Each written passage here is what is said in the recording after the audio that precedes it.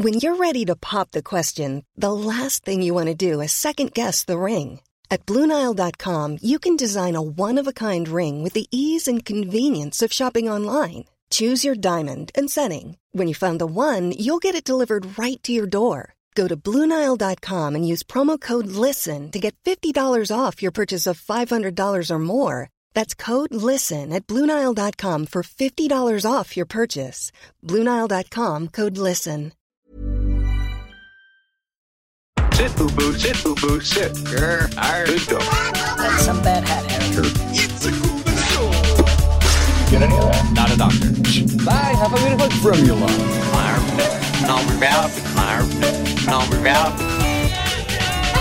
I make it. Good night, everybody. Absolutely. Hello and welcome to Hunting Seasons, the podcast that dares to binge watch, deep dive, and break down a season of television each and every episode. I'm Broderick Gordis, and today we'll be discussing Big Little Lies Season 2, and joining me to do just that is friend of the show, Hannah Dallas. How are you today? I'm pretty good, thanks, Brod. I've had a bagel, coffee. I'm ready to go. Excellent. I had some Vegemite toast. That's about all I've eaten today, actually, and a coffee. It's just been a flat-out morning for me. Thank you, yes, once again for joining us and filling in for Damask. For those who are avid listeners of the show, Damask will be back next week. We'll get to what we'll be talking about next week at the end of this episode.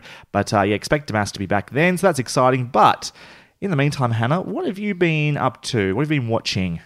Well, I'm on school holidays, which is exciting. So lots more time to watch things that I want to catch up on.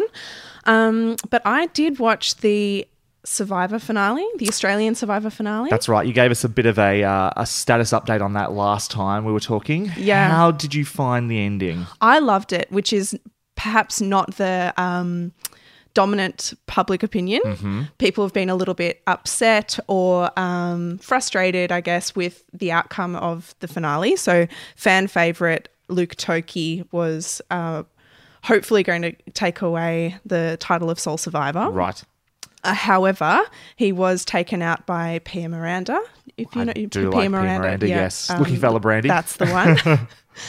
The reason that people really wanted Luke to win was, apart from being like an excellent player and really likable, he also had quite a moving story outside of the show. So he's got 3 children, 2 of which, so his sons both have autism, and he just had a baby girl 6 weeks before he went on Survivor, and she was born with cystic fibrosis. Oh, wow. Okay. So in terms of like the $500,000, he's a pretty good candidate. And the controversy, I guess, was that Pia knowingly voted him out or didn't align with him, knowing that he really, really wanted the money, and that choosing that would kind of put up a barrier to him getting that. Right. But that's it. That's Survivor. That's how you play it. It's a game. That's what he signed up for. Surviving, right? But there was a GoFundMe campaign after he was voted out. Right. And he ended up getting more than the prize money. Oh, there you go. Called it quits at $550,000 and donated the $50,000 that went over. That's really cool. Charity. So what does he have what's his celebrity background? Because there seem to be celebrity candidates this year, weren't they? He's just a returning player. So he was on the Champions team, but he played Survivor previously. I haven't seen that season. This is my first season of Australian Survivor. But that's his story, really. He was just a fan favourite. And there was another big reality show finale as well, The Bachelor. Bachelor, as I learned to call it. Yeah. He has found love. Hell, he did. Yeah, allegedly. I mean, it always takes a few months for it to actually show whether that's been successful or not. So he didn't do a honey badger and just walk out? No, Channel 10 would never let that happen again. I think he was under contract to choose someone. There was a few kind of You must fall in love. You have signed an agreement. Yeah. Sure. You signed on the dotted line. But there was a massive villain edit for Abby, who was the runner-up. Sure. And she's received a lot of misogynistic slut shaming from the public, to be quite honest, which is really gross. For some reason, yeah. Yep, really gross. She was very like overtly sexual and wanting to explore her connection in that way with Matt, and she got absolutely slammed for it. Yeah, it's Is- pretty unfortunate. Do you think the show presented in a negative way as well? Oh, Like, definitely. that's gross. Yeah. That sucks. Yeah, it was all in the edit. So it's like snake music over everything that she does, or Snake you know, music. oh well, it's like that rattlesnake I like sound, that. you know. Or, yeah, exactly. Yeah, wow. Would you have liked to have won, or are you happy with who I Matt think it's chose? actually going to benefit Abby to not have won. Sure. Yeah, she's a lot younger as well, and I think she really got swept up in it. And yes, maybe that's what she wanted in the moment, but she's going to be absolutely fine. Could she end up being a bachelorette in the future? Because that tends to happen, doesn't I it? reckon. Yeah, Yeah. Or she'll have some kind of media career Okay. of Good for some her. description. Yeah. What else have you been watching? I actually watched The People versus O.J. Simpson. We've already done a review of that. It's a great show. I like that quite a bit. What do you think? I loved it. Good. I kind of put it off because I knew it was going to be a big undertaking, just like episode length and intensity of the subject matter.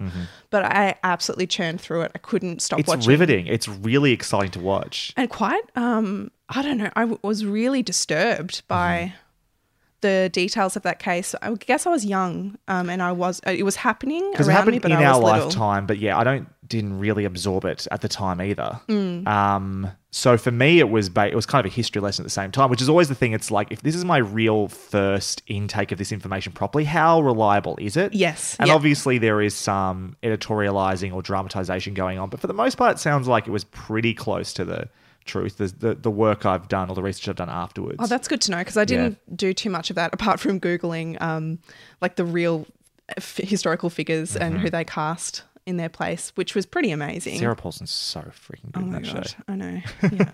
Have you watched much of Ryan Murphy's other stuff? No, maybe. I'm None not of American aware. Horror Story or No. Pose, I think is his other one that's out at the moment. And then there's the second. Oh, the Gianna Versace? Yeah, Assassination of Gianni Versace. Definitely recommend it. I don't like it nearly as much as the O.J. Simpson one. Yeah. But I think it's definitely worth a look in. And then we know the third one of those is coming next year, which is the Monica Lewinsky one. Yeah, the Monica Lewinsky one. She's actually involved. Yes.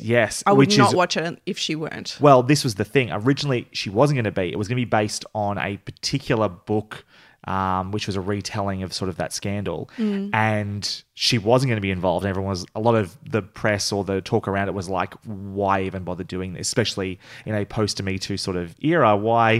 I think we've got a better understanding of how that whole situation was treated in the media at the time. And so to stop production or pre-production as it was at the time, early production, and then go, let's reconfigure how we're going to do this and get her involved. And then the other big news that's been on recently is obviously the Emmys were on yesterday at the time of us recording, or 2 days ago. Yep.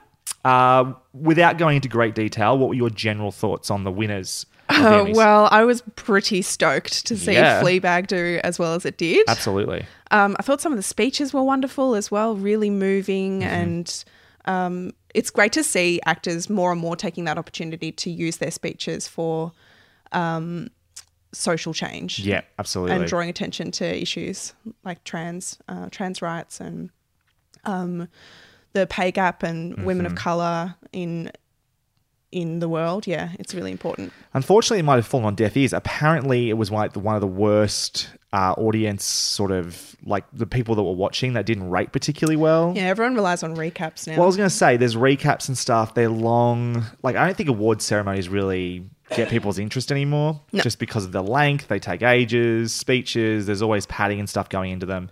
There was no host this year. I actually haven't seen a ceremony myself. Nor have I'm I. relying on recaps too. Yeah. I'm one of these ingrates. But doesn't sound like that was, I don't know, a huge success or made much of a difference either.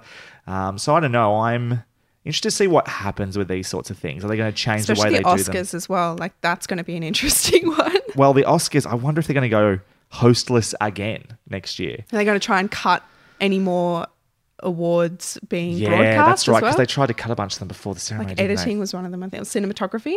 They ended up getting back in, but they Yeah, almost I know. took them out. But yeah, I'm with you. Fleabag winning for, I think it was Best Writing and then Best Lead Actress in a Comedy. Yep. Brilliant. Phoebe Waller-Bridge just generating the most amazing images on the internet at Yes. the moment as well. Like total boss pictures of her in that dress, like laying back with a cocktail and This is always Emmys all around her. her image, her profile is massive right now. So like Fleabag season 1 was big, but Fleabag season 2, like the internet just caught fire with that. Yeah. Now she's winning awards. She's a recognizable figure. She's creating this image and this brand almost without necessarily trying. It's what's happening to her. So what she does next is going to be really, really interesting. She's got the Bond film coming up. She does. I just feel like right now she's so hot. It's like, is that something sustainable? Is there going to be a backlash like what happened with like Jennifer Lawrence? Yeah. And I think she's in a slightly different position to J-Law, or I don't know, maybe she does have that kind of like self-deprecating. yeah. Everyone loves her because she's like the girl next door Mm-hmm. sort of thing. So I hope that doesn't go that way. She is more of a creative than J-Law. Like J-Law is a bit more of like, just the actress that everyone wants to put in stuff, where she's got a bit more like creative control over where she goes next. Yeah. So I hope that. I just always worry, and I think this is true particularly for women, but in general with the current media landscape, when someone rises to the top, Yeah. all of a sudden it becomes very popular to... Well, the only way is down. The only way is down, right? So if she makes any missteps, even if just the next thing she does is not as good as Fleabag was, it just becomes really easy to So people try are and ready tear her to tear down. her down, And yeah. I just want to mark this point in time and go, she's hit the top right now. She's won all these Emmys. She's got this amazing profile. Everyone's buying that jumpsuit from Fleabag season 2. And like, what's going to happen in 12 months to Phoebe Waller-Bridge? Is it just going to be more her doing great stuff and everybody celebrating her, or are we going to start to see the backlash because she's become popular? And that's my cynical look at what the media will do. Yeah. Just wait Well, for it to happen. You're basing that on like what does happen. That's what happens, unfortunately. right? Yeah. And so Well, I certainly hope want to not. mark this point in time and go, 12 months from now, what is the conversation around Phoebe Waller-Bridge like? Has it become toxic? Because I feel like it's really possible. Yeah. It'll be, especially maybe if Bond's no good, for instance, or there'll be a lot of People are discussion so about. protective of that as a property. Like Yeah. it's a genre in itself, and people are going to, people are ready to come for those kinds of things to protect them. There's also, just in terms of other award winners, I was really happy that Bill Hader won for Best Actor in a Comedy Series for Barry. Extremely well deserved.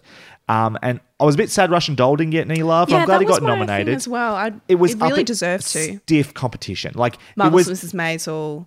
it was just a Fleabag. stacked year, Barry. Like a stacked year for comedy on TV. Like a lot of deserving winners, and just like any other year, 4 or 5 of those candidates would have walked away with it. But when it's such a talented It was very field- competitive. And the other big one was Game of Thrones won several Emmys. Yeah. Peter Dinklage won for Best Supporting or Best Lead Actor in a Yeah. Drama, I think. But the main one was, I think, Game of Thrones won for Best Drama. But it wasn't up against anything. Like I kind of looked at what it was up against. I'm like, yeah, maybe this year, but... Yes, I think its profile is bigger than anything else that was nominated. I just wonder... It was almost like a token thing as well. Yes, there's always that whole idea of this is the last year of this huge series that's changed TV landscape forever. Is this sort of just like the last hurrah, let's celebrate Game of Thrones? I kind of think they could have just given it to it based on the drama that was happening on the internet as it was coming out. Like that was award-winning drama, watching everybody watch that show week to week as it crumbled and burnt around us. It was very... I don't want to say triggering, but just seeing them up on stage like that, I'm like, you assholes. Except for Gwendolyn Christie, who looked amazing. She looked incredible. Yeah. I've seen some commentary that's like, if she doesn't end up as like some kind of candle in that outfit on Etsy within like 10 minutes, then the internet has failed us. But yeah, she didn't like get nominated by the network though. She had to nominate herself. She had to nominate herself and ended up getting in there, which Back was great. yourself. From memory, I think Alfie Allen also had to nominate himself, and he got an official nomination based on that as well, because the network wasn't doing it for some reason. I'll tell you what is, there's something that people said as well that was a bit of a tragedy, and she was never going to win this year because they didn't give her enough to do. No. But Lena Headey never won for Cersei. But they they didn't give her enough to do in this season. Like, not there's this not enough season, there. but there were plenty of seasons where Yeah. she was just jaw-droppingly Titanic. amazing. Yeah. Yeah. And it's a real shame she never got that sort of, recognised for her work on Game of Thrones like that. Unfortunately. Anyway, that's enough mucking around. Let's get to our spoiler-free review of Big Little Lies Season 2. Let me clue you in. Season in Review. After huge critical acclaim, Big Little Lies returns for a second season, even though there was no sequel to the book, to explore the aftermath of The Incident on the women now known as the Monterey Five. David E. Kelly returns to write, but while Season 1 director Jean-Luc Vallée remained creatively involved, due to his commitments directing another HBO series in Sharp Objects, he relinquished the director's chair to Andrea Arnold, known for her work on Amazon series Transparent and films American Honey and Fish Tank. The all-star cast of Season 1 return, with the somewhat notable new inclusion of an actress known as Meryl Streep. I'm not sure anyone would have seen her in anything before. You might want to Google her. Season 2 consists of 7 episodes, each coming in at around 45 minutes, and took us approximately 5 hours and 15 minutes to watch. While cast members have expressed interest in a third season, there is no official plans to return to Monterey at this point. So, before we get into our review, Hannah, do you just want to remind our listeners what you thought of Season 1? I really, really liked Season 1, and I really regret my review, like the star review I gave it. I do want to push it back to a 4.5. Oh, so you're going to I'm gonna retroactively change it. You're doing what we call a Broderick on this show, which is come back a week or two later and go, you know, I've thought about it more and I was really harsh for some reason. I definitely need to add a half I just feel like point. I didn't want to be too gushy, and yeah, but I'm committing to the 4.5 because it was really, really excellent. I think that was kind of reinforced by watching this season. Ah, very good. But yeah, I loved it. I loved seeing all of those women together. There were some really amazing explorations of what it's like to be a mother, but also of the complexities of domestic abuse, which we talked a lot about in the last podcast episode on this series. Yep. Yep. When we last talked about Big Little Lies. When we last talked about it. Yeah. I really, really liked it. And I'm in the same boat. I did give it a 4.5 at the time, which I stand by. I'm not going to change it. But yeah, incredible performances, just a stellar cast, a lot of them doing incredible work, especially Nicole Kidman, I thought, in that season. Some fantastic and richly explored themes and ideas. A mystery that maybe was easy enough to figure out as you went along, but maybe that wasn't the point. Yep. It was just about that build-up and that escalation. It had a real sort of drive and pace behind it when you wonder what's going on. Aesthetically beautiful as well. And absolutely, Jean-Luc Vallée, he does great work with the camera. And I look forward to talking about that a little bit more with a different director in there for Season 2. So before we do that, though, I do want to say this is a spoiler-free review. And the thing about Season 1 is it ends on a big reveal, the big spoilers reveal. So we're not going to reveal that.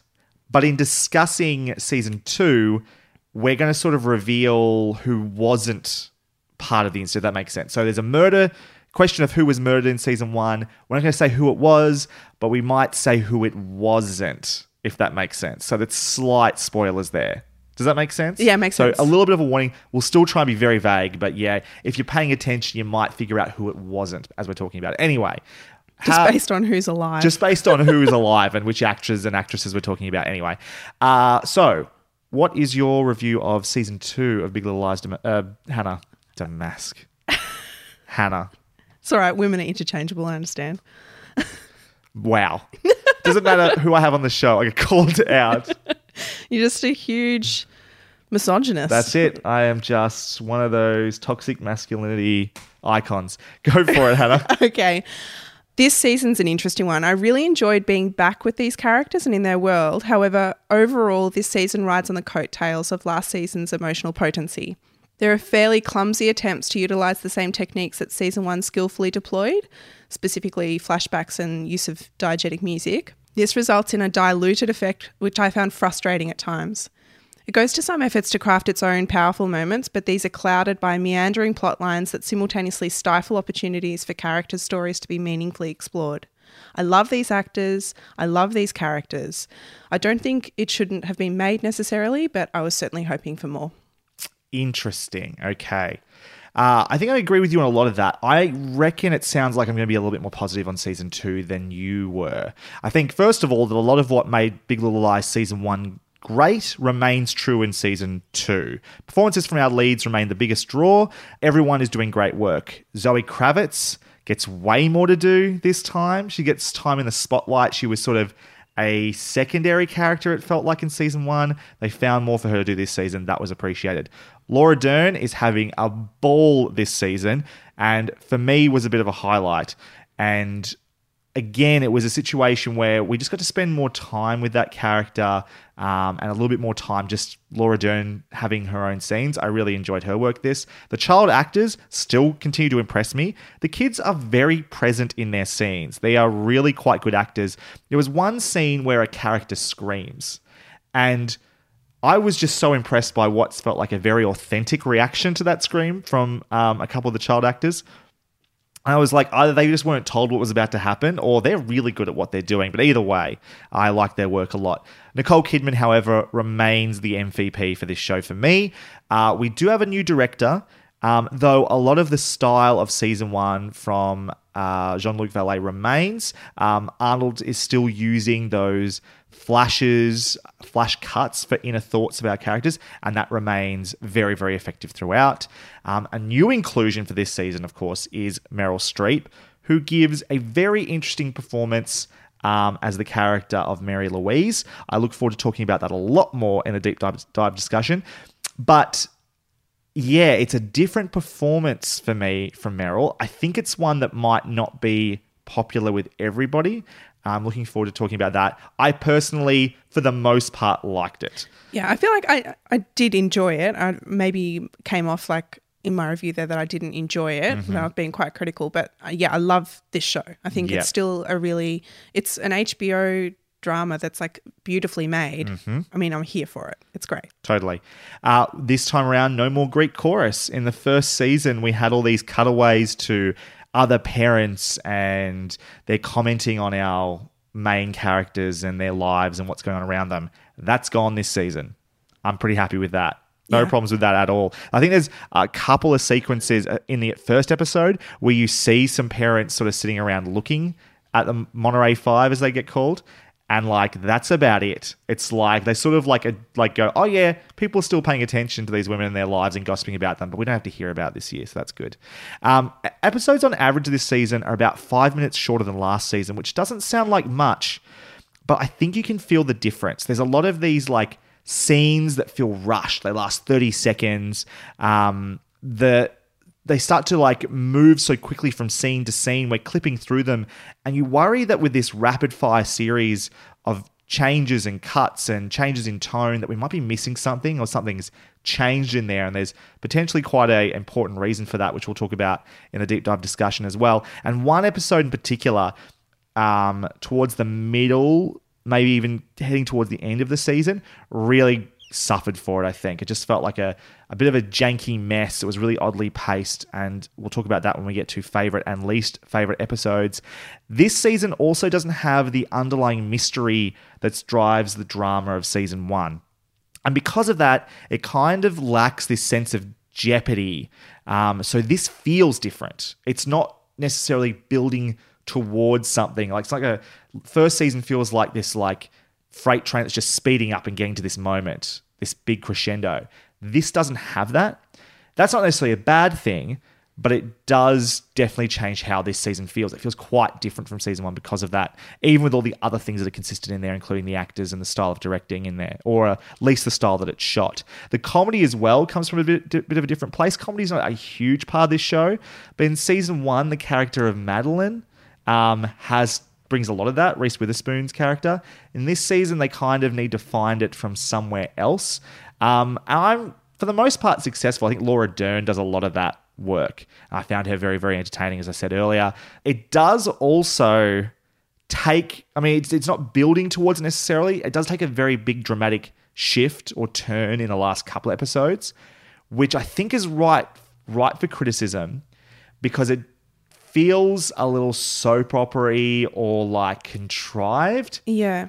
But I also kind of loved it. Yeah. Like, it's kind of when the show kicked into a gear that I was finally thrilled for the first time all season in the last couple of episodes. So while it does feel a little bit almost circusy or like soap opera-y, it also, I don't know, took it to a level of intensity that I was appreciating that we're getting, because it hadn't really been there for the rest of the season. Yeah, I Does agree. that make sense? Yeah. Overall, though, I quite enjoyed it. Did we need a second season? No, but I liked what we got.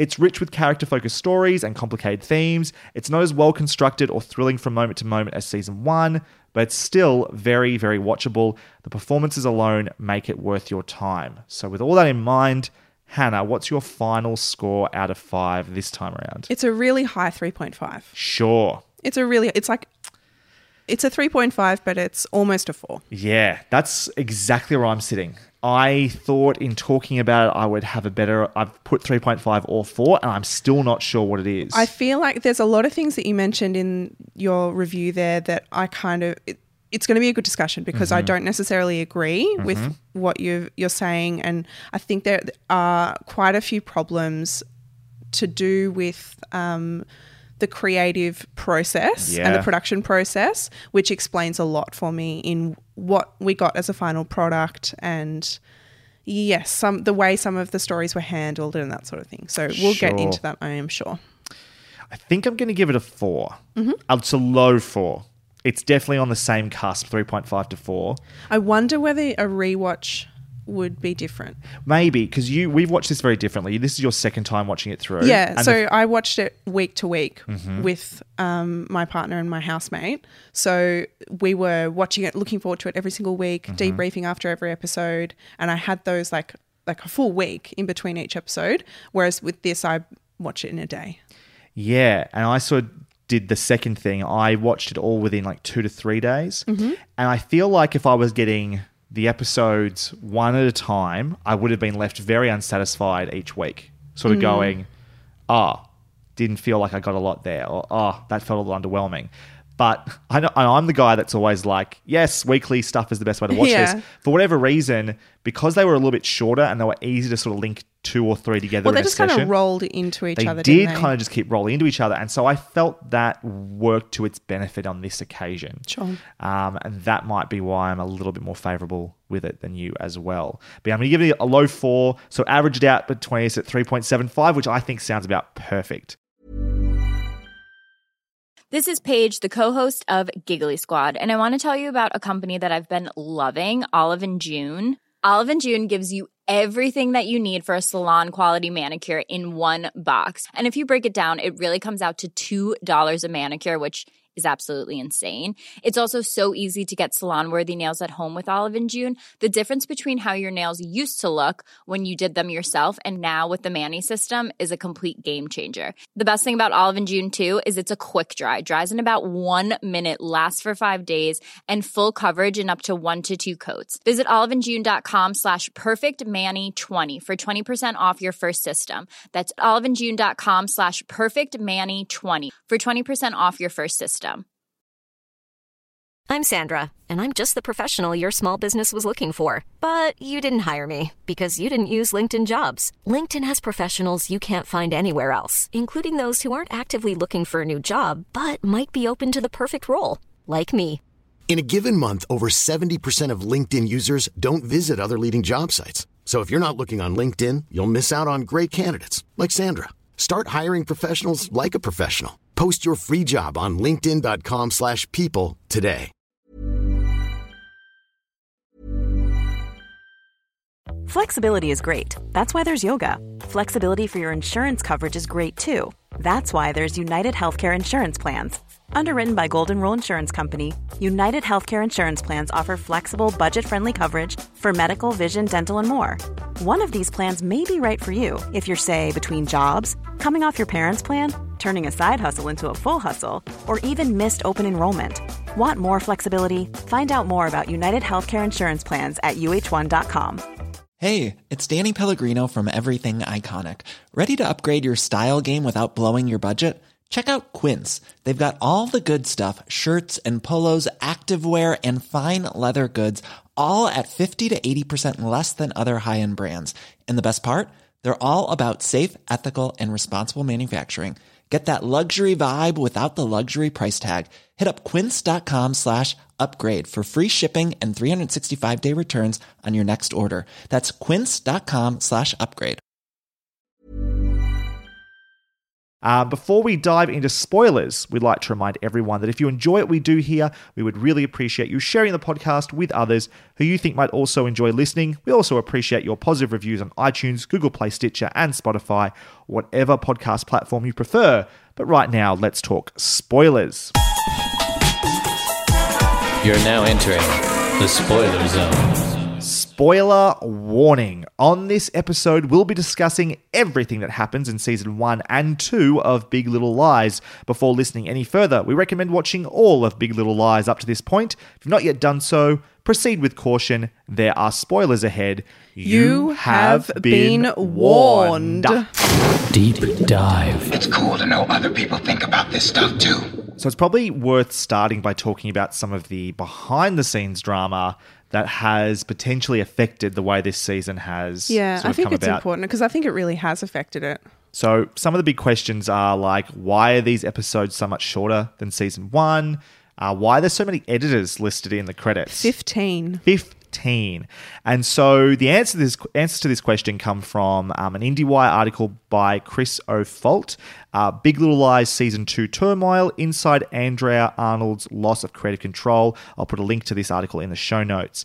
But the main points of this: Arnold was the director brought in to take over from Jean-Marc Vallée, who was directing Sharp Objects, as we said at the start of this episode. And the cast appeared to love her inclusion. When Vallée was done with Sharp Objects, and he came back and took over for post-production of Big Little Lies. So basically he was helping to edit and shape the show in the edit bay. IndieWire has this quote: post-production shifted from London to Vallée's home city of Montreal, where his own editorial team started cutting what is now airing on HBO. Soon after, 17 days of additional photography were scheduled. So they weren't just happy to take what Arnold had directed and put together. They decided was missing something, and they wanted to go back and reshoot a significant amount. 17 days. That's 3 weeks essentially of extra stuff. That's fairly significant with this sort of show. So of course, this explains the long list of editors. He had a team working around this over a period of time, and it probably explains some of the jarring shifts from scene to scene. I talked about how there was one episode in particular I felt this, where it just felt like we were just like bam, bam, bam from scene to scene. That things that are seconds. Inserted that feel very like post. There, definitely some ADR in there, or re-edits to shorten conversations, or because her style is much more to hold on conversations for it to be a bit more kind of flowing, whereas he loves to do those fast-paced montage cuts and quick cuts to like the landscape or to the crashing waves and that sort of thing. I honestly feel like somebody panicked, somebody important panicked during shooting or towards the end of shooting. Jean-Marc Vallée was free again, and what happened, because Andrea has refused to talk about it because it's been pretty painful for her. She's quoted saying it was heartbreaking. Yeah, it was really hard for her. So it was literally taken away from her and then reshaped in his style. So somebody obviously thought, well, there needs to be continuity between season 1, season 2. She was doing something different, which in my opinion could have been a really interesting and positive thing. Yeah. And after that, it has since been reshaped to resemble Jean-Marc Vallée's style. And I don't think that it necessarily is completely effective. It's so in the hard. final product. It's so hard in these things because we can never, unless they somehow release the original Arnold. Yeah, they said unless you're in the cut. edit suite, we're never going to know what was there beforehand. This is like a similar situation to what happened with the Solo: A Star Wars story, where we had Lord and Miller directing. Like, to me, that sounds like a fascinating pair to be directing that and bring a very different energy to Star Wars. And then somewhere during the actual shoot of that one, higher-ups panicked, brought in Ron Howard, who made a very down-the-line, bland Star Wars movie out of it, unfortunately. And so we can never know. We can never know if the Lord and Miller version was better. We can never know if the Andrea Arnold version of Big Little Lies Season 2 would have been better or more interesting, or how different it was. But it certainly makes you raise eyebrows. And so if you're not enjoying Season 2, if you're having problems with Season 2, you kind of go, well, how much of this is due to what's happening behind it. And as another thing that IndieWire points out, there's a sort of unfortunate irony to what's happened here as Valet comes in to direct. Yeah. This is a show dominated by some of the most powerful actresses in Hollywood, and they hired a fiercely independent woman director who was now being forced to watch from the director's chair as scenes were shot in the style of her male predecessor. So it's not the optics of it are not good. No, it's terrible. Some of Arnold's scenes were cut right out. 60-page scripts were slashed down to 40-plus minute episodes, sources say, largely by chopping up a scene to remove what one source described as Arnold's character exploration and ephemeral stuff. Yeah. Hence the short episodes. From memory, someone was talking about, in an article, about how Andrea Arnold has, in the past, directed works that really focus on marginalized women, women of color, downtrodden women who and their stories. Yep. So to pull her out of not that comfort zone, but her creative area, and to get her to focus on these very wealthy white stories with quite a soapy script if it's not treated properly. Yep. It's not very fair, I think. And yeah, it's a very awkward position to put her in, and then to not back her and give her a style Bible, or if they are going to be really prescriptive about what they want it to look like, what they want the feel of the show to be, they didn't do any of that. Well, I mean, this is where things can get a bit hard to understand from a creative process when they're building this from the ground up. When they choose, like, okay, Valet can't direct this season, let's get Andrea Arnold in. Yeah. Surely you choose, and this is again, I take this back to the Lord Miller thing because I think it's just a perfect example. Surely you choose those sorts of creatives who have a particular style, right? Or have a particular sort of like approach to these things because you want them to do what they're good at doing. Do you know what I mean? So why get Andrea Arnold to come in if you just want her to be to Jean-Marc replicate Vallée Jean-Marc again. Vallée stuff. It doesn't make sense to do that. It's not respectful. It doesn't give her any artistic integrity. It's just like director for hire. Well, that's You're just asking for someone to mimic somebody else, and so do any they self-respecting choose? Director in her position would not want to do that. I just don't think it doesn't make any sense to hire. If you're going to choose someone like Andrea Arnold or Lord Miller to direct your thing, expect to get their style. Yeah. Don't get annoyed when you're getting something. It's like, oh, this is not what I wanted. Yeah. Like it doesn't make any sense to me. I'm it's curious such bad... to know what the discussion was or what they were worried about. I suspect it was a couple of people who just panicked. Quite likely. Yeah. HBO execs, or maybe I wondered actually, and I've got no evidence for this. This is absolutely just speculation. I wonder whether David E. Kelly might have been a part of this as well, who, as the writer, was likely around the production a lot as well. It's his story. And so you can imagine we get, because this is the thing as well, I wonder if part of the reason they got Andrea Arnold was because of the optics of it, right? Let's get a woman. I'm almost positive that was part of it. Like it's a political choice, right? To choose someone like that to come in direct. And then you also got Meryl Streep, right? So it's like, this sounds amazing. Yeah, what could go wrong? This director that these actors love, and we've got Meryl Streep on board as well. And they wrote this script they thought was going to be a certain way, and then it's coming out different. Yes. Particularly, I have this, again, speculation, but a theory that what they were getting from Meryl, who was obviously getting directorial notes from Andrea Arnold, wasn't what they wanted from that character of Mary Louise. Because I think they expected her to be more quote unquote fun. She's got a lot of juicy stuff. She says things. She's got no filter. She just says what she's thinking. I read something that said that she potentially based that character partially on a film critic who absolutely slammed Meryl. Right. Once upon a time. She was the one who came up with a quote that Meryl acts from the neck down or something like that. So I can't remember the name of that reviewer, but apparently part of that character is based on that reviewer. Because this is getting ahead of where I want to talk about Mary Louise a little bit later, but I quite like what she's done with Mary Louise. Yes. I think it's a more subtle version of what that character could be. That character could come in and just be like a kaiju just tearing Total through this caricature town, archetype. right? Yeah. You know, more like Devil Wears Prada sort of thing. Just come in, speak her mind in a way that just rips through. But the character is played in a much more sort of nuanced, underhanded way. And maybe that's not what they thought they were getting when they got Meryl Streep. Maybe that's not what they thought they were going to have when they wrote the character the way they did. They expected it to be more scene chewy, and she's not chewing scenery. She is making very little smaller choices with the way she plays the character.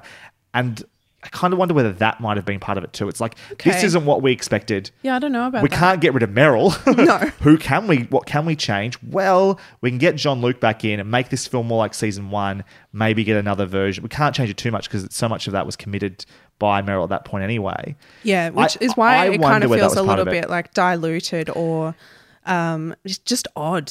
I'm just trying to think of who the people behind it that could have been the ones to panic. I mean, Mark Vallée wasn't completely uninvolved, but whether it was him and David E. Kelly just sort of going like, this isn't our show. This isn't my vision. This isn't what we thought we were doing. But is they my didn't conspiracy theory. Want that second season initially anyway. They didn't. Jean-Marc Vallée didn't want a second season, but then he changed his tune. When he saw what was happening. Yeah. Because and again, I still think, my suspicion is David E. Kelly. That's my suspicion. Okay. Based on nothing. I mean, we will never know. Total speculation. But let's just create some Big Little Lies drama of our own. Okay. Gossiping. It's totally David E. Kelly. It was all him. It's his fault. Should we talk some character stuff? Well, yeah, I just wanted to start actually by talking about the overall season story, about what they're trying to do here. So unlike season 1, it's that we've got this event that happens at the end of the season. How do we get there?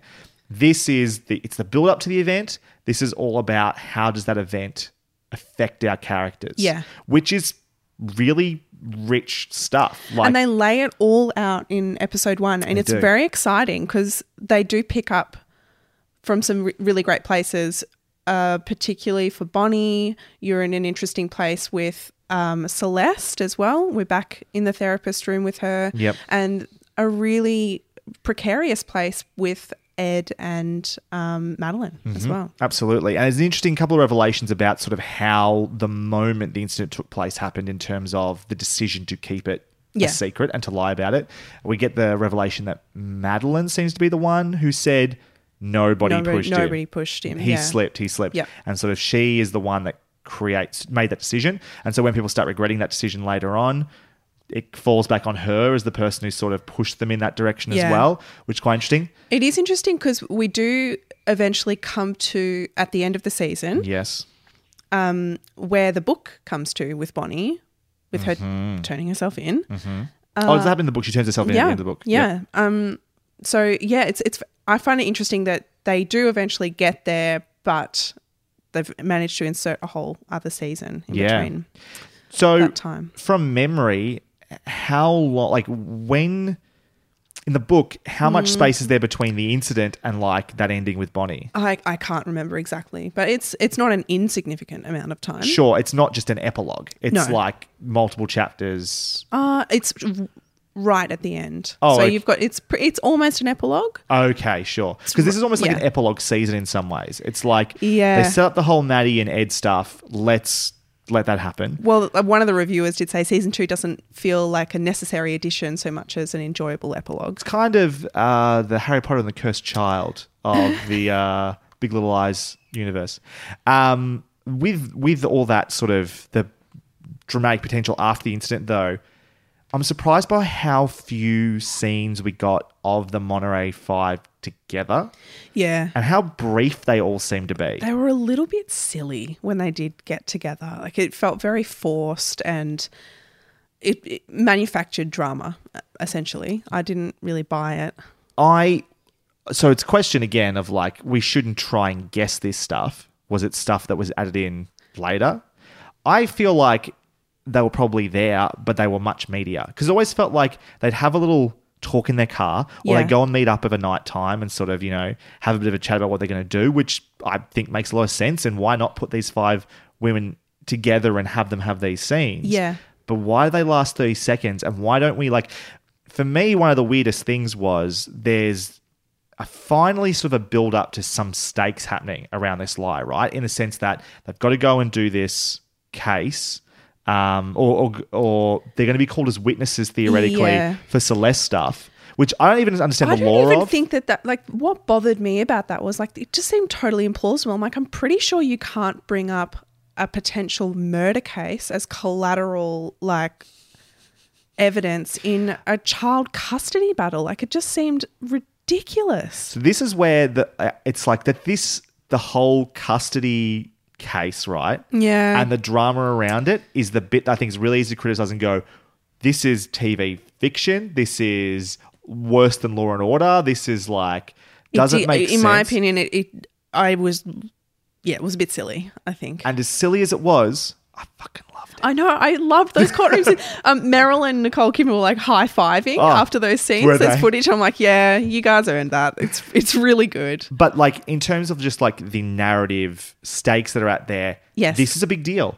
Theoretically, what we're being told is these women could be brought up to the stand and maybe they could be asked questions and they will be forced to commit perjury, which is obviously a chargeable offence or whatever, right?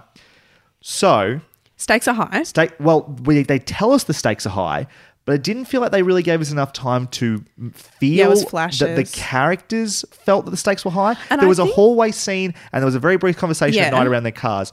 It's like, I really feel like we could be spending more time talking about these massive decisions they're about to make to lie on the stand, which didn't even eventuate because the only person who got on the stand at the end of those 5 was Celeste. So what? It's very confused. I mean, it did come up, but... yeah, just with her though. Yeah. They didn't put Bonnie on the stand. No. They didn't put like these other... They all got called as witnesses. They didn't put Jane on the stand either. And that wasn't the whole idea. They all got called as witnesses and they were going to be put on the stand. I don't know. It was a hot mess. It was a bit of a hot Celeste like Ted Bundy. She's like, yeah, I'm going to represent myself. I'm like, yeah, that's a terrible idea. That would never happen. Let's get to the Celeste stuff. Because really it's probably, again, Nicole Kidman and Celeste get to be the meat of this story, I think. The most interesting, narratively interesting stuff. Of course, it's got a lot to do with her fraught, confrontational relationship with Which Mary was Louise. Awesome. So good. I really think that Meryl played that beautifully. She traded in this really subtle, amazingly executed shame with whoever was in her way. But she always did it with such dignity, and it was really difficult to call her out on it because she did it so skillfully. And you can see Celeste's frustration with having to live with this person and her judgment and the way that she's raising her kids, and she constantly feels scrutinized by this woman in her life. And I really felt that palpable tension between the two of them, and also Celeste's rightful anger around her attempt to have her children taken away from her. I was furious. Because it ends up, I think, again, I speculate that Mary Louise is maybe envisioned by the creators or by the writers as sort of being this titanic kaiju, tear the world apart sort of force. And instead, she's more of this insipid, like, poison which just seeps into everything. Yeah. The way that she, just casts aspersions or theories. And it is quite skillful because I didn't necessarily completely side with Celeste. I could see it from Mary Louise's perspective sometimes. So I was like, wow, she's not actually being that great of a mother all of the time, and she is struggling and she does need help. No, that doesn't mean she shouldn't have custody of her children, but she isn't being self-aware of how her more self-destructive actions might be impacting on her children. And that I did have an issue with how that her kind of casual sex stuff came out. So that came out in a kind of gotcha moment in the courtroom where they're saying, who's this, who's that, who's the other guy. And again, that trial was a circus. It was a circus, but that could have really paid off in a different way. But instead they were like, oh, by the way, this is what she's been doing the whole time. And you learned that at the same time as everyone else in the courtroom. And that just didn't really seem very respectful to the viewer in a way. How do you mean they learnt about the same time? So you had known that she'd been sleeping with men. It's because you'd seen like one of them. I think we'd seen at least 2. I don't. Because there was the think guy we in the had. bathroom stall was definitely seen. So there was the first there was the guy at the bar. Yeah. And then she took him home. That was Joe, I think. And then there was her remembering the guy in the bathroom was definitely there. But I think I just don't think that they really allowed us to understand the full extent of that. Sure. Maybe what they wanted to go for there was for us to side with Celeste's blinkered view of herself and that she genuinely didn't believe that it was a problem and that we kind of have that realization with her. But it didn't really work for me. I just think, well, it didn't. Yeah, okay. So that moment, that reveal didn't work for you. Yeah. How do you feel about how the show came down on that behavior? Like it gets called self-destructive and all these sorts of things. Is that fair? Is that? I don't think the show came down on it. They just exposed people's criticism of it. Like they Even allowed Celeste that to be. called it self-destructive. She called it self-destructive behavior herself. Okay. Once she had her lawyer doing the cross-examination, and she's talking to the judge basically, or the judge starts asking her questions. She's basically just trying to make her case for listen, I understand. I'm not perfect. I'm trying to get better. I think it's an interesting one because she does have young children who are coming into her bed to be comforted, and Sure. there is a lot of context-based stuff there that. This behavior, not to slut shame women. Women are entitled to enjoy sex, for it not to be a long-term partnered emotional experience every single time. But she does have to consider her children and the impact of emotional attachment on them and how they might perceive it. And she could certainly be having casual sex, but she needs to support her kids at the same time. And so this is where Mary Louise is somewhat of a sympathetic character. Yeah. Because she is not necessarily wrong in the idea that Celeste is falling short in some ways. I also think I'm sympathetic to Mary Louise's desire. You know, she describes herself as a wanter in the first episode as well. She doesn't like short Madeline people. Doesn't like short people. But she wants to believe that Perry was a good boy and was not any of the things that he's been accused of or been found out to be, really. It's a really great moment, isn't it, where she just she tells you why she's there. Yeah, absolutely. So good. Sorry, go on. And it's hard not to feel like, as much as her methods are awful and there's a lot of fuck you, Mary Louise moments in there, there is a tragedy to this mother who just is mourning the loss of the one son she had left, because the other one had died in a pretty awful circumstances as well. And just trying to make sure his memory is preserved in her grandchildren, and that she figures out who the killer is because she feels it's suspicious his death and all this sort of stuff. You have sympathy for her desire to preserve that memory and her denial in accepting that he could be capable of those sorts of things that he's being accused of. How she goes about it, of course, the way he barges her way into all these women's lives and somehow showing up, pumpkin carving, showing up particularly with Ziggy. I think that's really problematic. The Ziggy stuff is fucked. When Jane. they get into the car and she's just standing there. She's just there. It's just like, what the fuck is wrong with you? But she's a great character. Yeah, she's one of my favorite things about this season, I think. Is there, and this is going to sound crass, I think, and not cool at all, but is there an element of performance that's trying to be a little bit on the spectrum, right? Okay. And I bring this up because it's sort of addressed in the show a little bit. There's a conversation that Bonnie has where they're talking. Yeah, I didn't like. I actually made a note Sure. about it. Yeah, go on. She's talking with Jane, and Jane's talking about the guy that she's seeing, whose name I can't remember. It was Corey, I think it is. And she's like, I think he might be a little bit Asperger's or on the spectrum. And Bonnie says, are you sure? Because sometimes people just make that excuse because they're actually just really assholes. And I was like, is that a way of the show addressing that Mary Louise seems to miss social cues a little bit? She's so forthright. She doesn't seem to filter at all. It's like, is there an element of, is she on the spectrum to some degree? Or is she just is the show saying, well, you might think that, but really she's just an asshole? Like, I didn't get that at all. I Okay. find that interesting that you saw that, because that's not something that even occurred to me for 1 second, Sure. because I actually think that she's very socially perceptive and that she uses that to her advantage. She's very good at finding ways of responding to things in ways that make her seem unaware and could be excused in that Sure. way. But I actually think it's the opposite. I think she's very emotionally intelligent and calculated and socially intelligent, which I think is kind of encapsulated in that scene with her and Renata where she's invited over to tea. Mm-hmm. I think that she's way too... not that there's anything wrong with being neurologically diverse, but I don't see that. Yeah, and so again, I think it's the show didn't necessarily plant a flag on either side of that. I think there's the potential that what the show did plant a flag on was being a little bit ASD shaming, if anything. Like when Jane is on the beach and Corey, which is he's just such like a home and away character.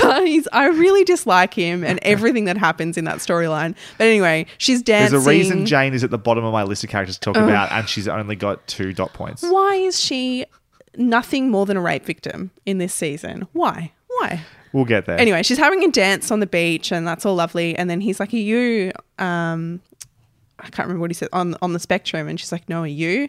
And it's just a little bit like, okay, I don't understand why that's in the script or what that served, apart from to kind of stigmatize people with autism a little bit. Let's get back to the Celeste stuff. I don't even know where we are at. It's fine. I've got lots to talk about here. I'll just straight up, Nicole's performance as Celeste once again. She's got some amazing moments. That visceral no she gives when she's in the therapy scene. When she's asked to visualize Madeline in her position. Guttural. Whoa. It's just animalistic, this no that comes out. Just, incredible. And even I had that response seeing Madeline in that position as well. I'm like, that's no way. Absolutely not. And she obviously loves Madeline and is so protective of her, and it really did feel like it came from somewhere. She's so good at accessing moments like that. Just quickly, there's not as much time spent with the therapist this season. It's the same therapist, and even Maddie and Ed go to see her at one stage in the season. How do you feel about her this season? She's not as effective, and they're not, and that is not the actress's fault. No. It's the writing, and I think I read something in a review that really kind of summarized what I was thinking and feeling, and it was around the fact that she's not challenging Celeste. She's more just like annoying Celeste or kind of like putting her down, and it's not productive. It's not tense. It's not. We don't get to sit in those sessions in the same way. Yep. I like that character less because of that in this season, and it doesn't really have much on what season 1 did so beautifully.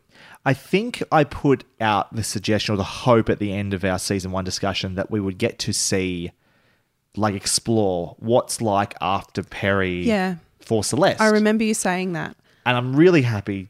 Do you feel like it? Totally. Great. Like, I hoped you'd be happy with this, that. Because it's not going to be clear cut. It's not like your abuser disappears and then their influence is just gone from your life, right? Yeah. Like, she's explored that struggling really well. to let go of him. Watching the videos back. Yeah. And the kids watching the videos back as well. Obviously, the effect it has on them. She's now a single parent, where before she had Perry to some degree, even though he was sort of like came in and out. But she remembers him as being a good parent to the boys. Obviously, she doesn't have that, her lover or that emotional connection. Again, it was abusive, but there were times when that made her feel loved, and made her feel special, and that's gone. And like, she still longs for that. She's addicted to that. The therapist suggests she's got post-traumatic stress disorder, but also suggests that she's addicted to Perry. And like, those things are both true as well. There's that scene where she's sort of like masturbating to this video of him that she saved.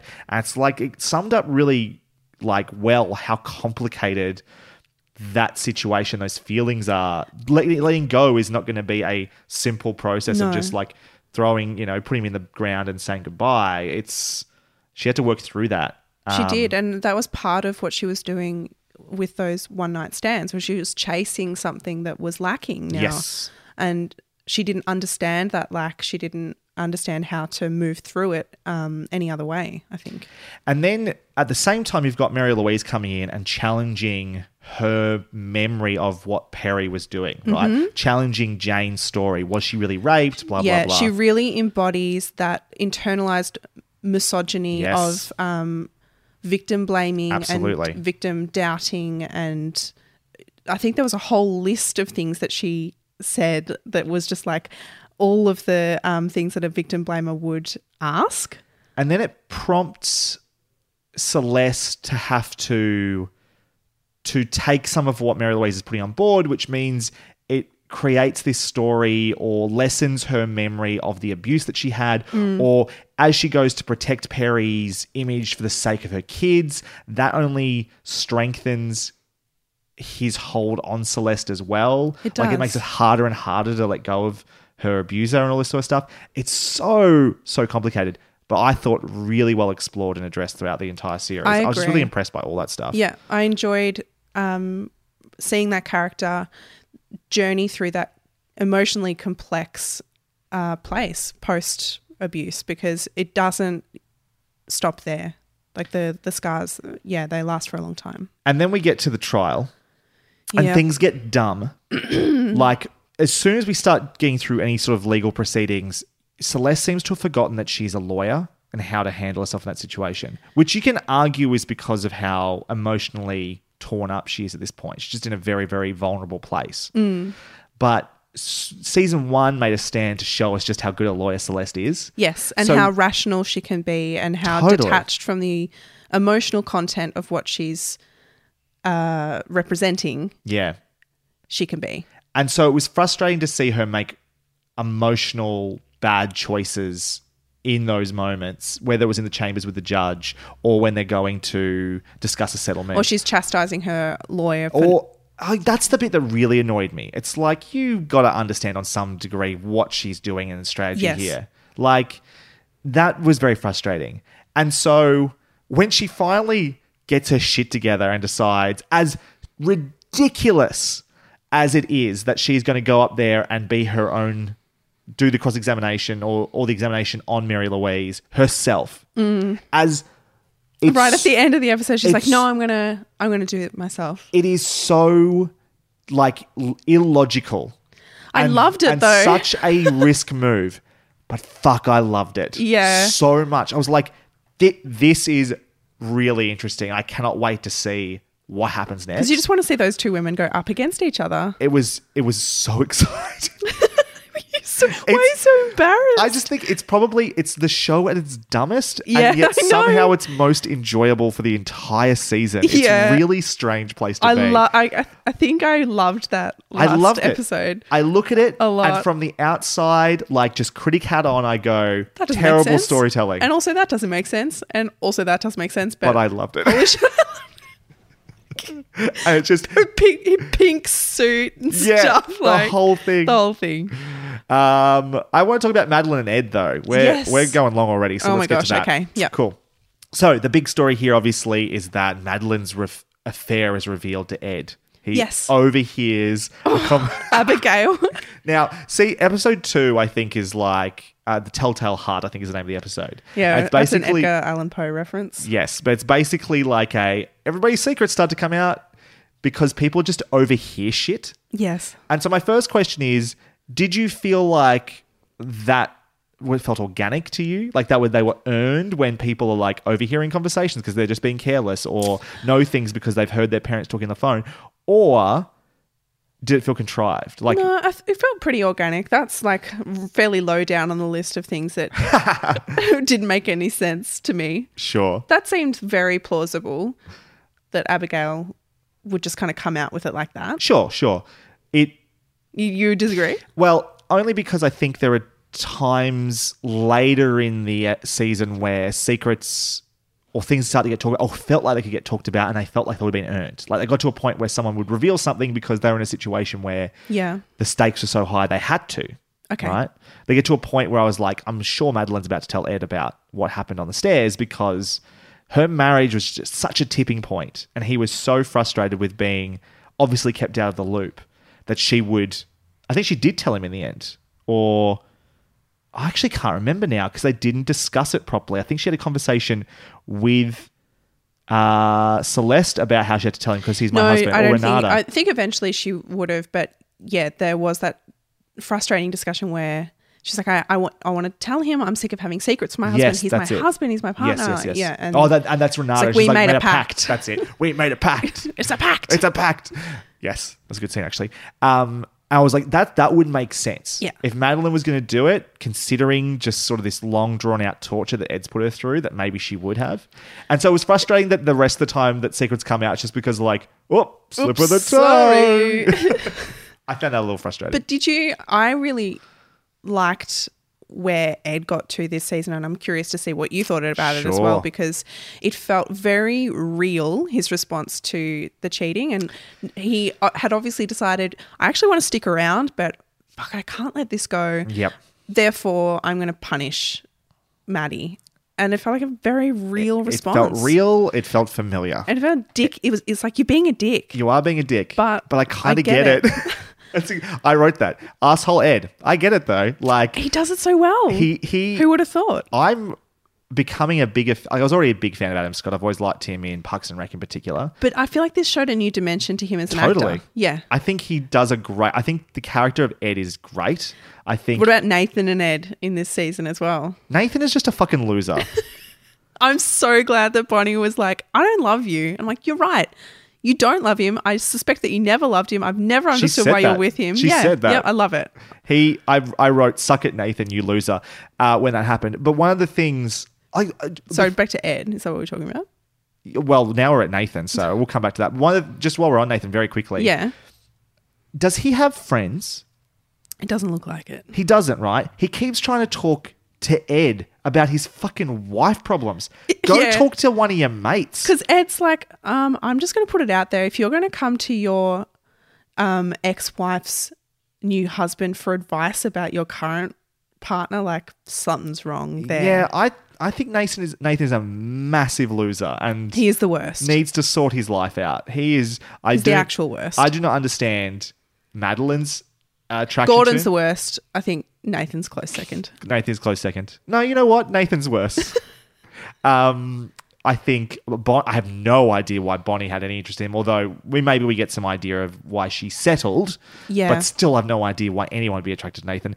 I can imagine meeting the guy at a bar and going home with him, but I can't imagine having a child with him. Do you know what I mean? No. Weird choice. Doesn't make any sense at all. But yeah, let's go back to Ed. Surly Ed. I definitely feel like I've been Ed at times. Maybe not for such an extended period, but I've been that petulant, angry asshole who I'm not going to be super destructive, but like I'm also not going to play along. I'm not going to pretend it's called stonewalling. Stonewalling? It's I'm very totally destructive. stonewalling. It's one of the horsemen of the apocalypse for relationships, apparently. Is that right? Yeah. And Wow. apparently it's a quite a masculine, a preferred masculine Yeah, I definitely think I've used that technique. tactic. Yeah. It's been a long time, I'm happy to say. I don't think I've used it in my current relationship. But actually in relationships that have gone sort of exploded later on, that was definitely one of my tactics. And not consciously either. Just you recognize that behavior and Yes, go, you do. oh, I've been that guy. Yeah. And I totally understood what he was feeling. That was why I was really appreciative about Adam Scott's performance, was like, I absolutely understood the thinking there. He does want to be there, but he cannot trust her. And I like where they And he got just wants to to with punish her. that, where she's like, and you really empathize with her Yeah. as well. She's like, and she does Been give him tortured. so much rein with that, where she's like, I get what you're doing, but this is going on for long enough. I kind of need to know where I stand, and are we going to do this or are we not? We can't just keep doing what we're doing because it's not getting us anywhere. It's really hard for me. Yeah. And I love that they decide to renew their vows with the understanding of what it really means, because they do say that the first time they got married, like, they didn't really understand what they were getting themselves into, understanding the meaning of fidelity and all that kind of stuff. And then they were like, you know what, we're going to make another go of it. And I really love that he came to that. And it felt like a very real, you understood the journey was great. Yeah. The initial reaction that he has, yes, that ongoing sort of torturous, like existing in the same space, trying to make it work, but also trying to punish her. Yeah. How frustrated that makes her. The conversations they have along the way. When Chloe comes and gives him a hug, like the paternal such a emotion. great- Oh my gosh. Just seeing him appreciate that, need that as well, get that from... Chloe is an excellent... Like, she can be a little shit at times occasionally, but overall she's a pretty good kid. She's a good egg. They've done real good with her. Because I think a lot of rich kids wouldn't be quite as emotionally switched on as Chloe is. One of the interesting sort of symptoms of this, though, is that Madeline is not that same bubbly, funny sort of energy that she has in the first season. No, she's not. Because she's just sort of so what's the word I'm thinking of? Like, single-minded. I think Ed says it's like, when you care about something, you just charge, right? And that's every element in season 1, everything that she's attacking, she's just headlong, goes for it, no sort of second guessing. No. And she doesn't have that anymore. And so it really changes her. That's dramatically really interesting, but it does mean her character has such a different energy. It does change the show quite a bit. Not in a bad way, but in a noticeably different way. Yeah, it does change. Yeah, like she has her presence is different. Her big speech at the Otter Bay climate change outrage night. I say I love that shot as well when she looks up at the end and the entire auditorium is empty, not because they're actually gone, but because they've checked out. But that Ed just like at the back of the room, that's all she sees is That's Ed. all she sees. Yeah, fucking so good. Very good.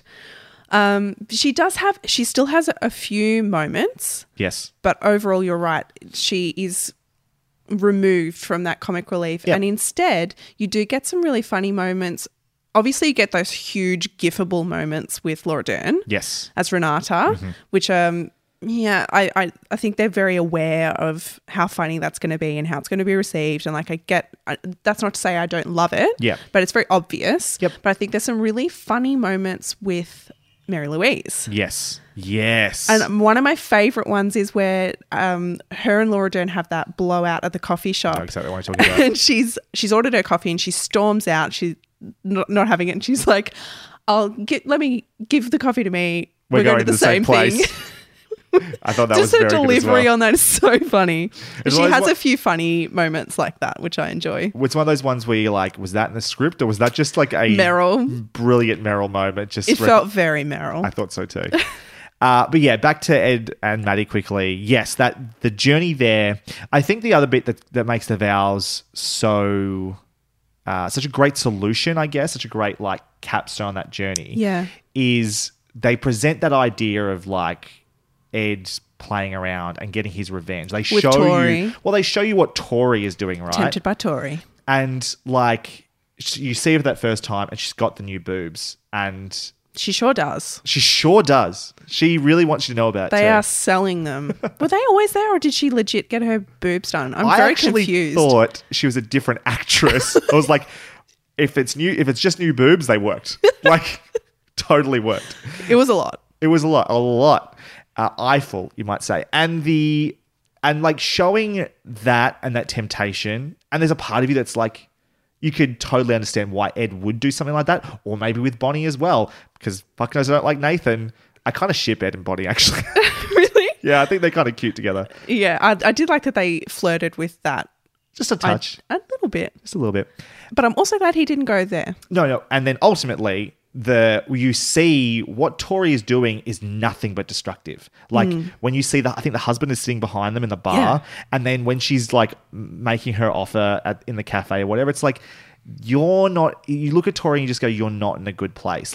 As much as Ed it's very is struggling, transparent, isn't it? you are. This is a facade. This is not going to satisfy you. This is only designed to destroy. I want to know who her therapist is that said, you need to get some control back or whatever. Because that advice wasn't necessarily bad, but I wonder, the way they all seem to have the same therapist. So the way she was doing it was terrible. And so the way that Ed takes that advice and goes, I'm not going to roll over. I'm going to make you rededicate yourself to me. Mm-hmm. And I think it's a really well drawn line in their relationship. I think encapsulated in when he says, that it's not for better or worse. For better or worse, your worst is off the table. Off the table, yeah. And I Boundaries, really like that. So important. I think it's great. I think it's a great story about infidelity and marriage and the complexities of that. It's not just as simple as this person cheated and See you later. See you later. You know, it's not that. No. I quite valued it. It feels like it'd almost be a completely different show. I don't know whether it needed to be in Big Little Lies almost. Yeah. Around the rest of the drama that's going on, it feels so quaint. That's just like a marriage that's a bit rocky at the that's moment. why I think, ironically, it was one of the better treated storylines in the whole Totally show, because you mentioned this earlier, that you were really pleased that Bonnie got served a little bit more in this season. And yes, she got more screen time. Was it meaningful screen time? Did we learn really important things about her, and was she given the treatment that she deserved? I don't think so. Well, I think it was really surface level. I thought that as the only black character, or there's a couple of other ones who are still quite sidelined, like Celeste, the teacher, Celeste's lawyer, and the detective, who's like this kind of Javert-like dogged pursuit of the women. It's just like this scene. No, it was stupid. She's not even doing her flicking like with the lighter anymore, I don't think. No. That was weird, wasn't it? But Bonnie's blackness is not... The bit, sorry. Yeah, no, you go. The bit where she's got Mary Louise watching the confession tapes, or not the confession tapes, the interview tapes. Yeah. And it's like, why are we here? There? What do we do? What's this? That felt like another weird edit that happened. It is gross. Once it got taken away from Andrea.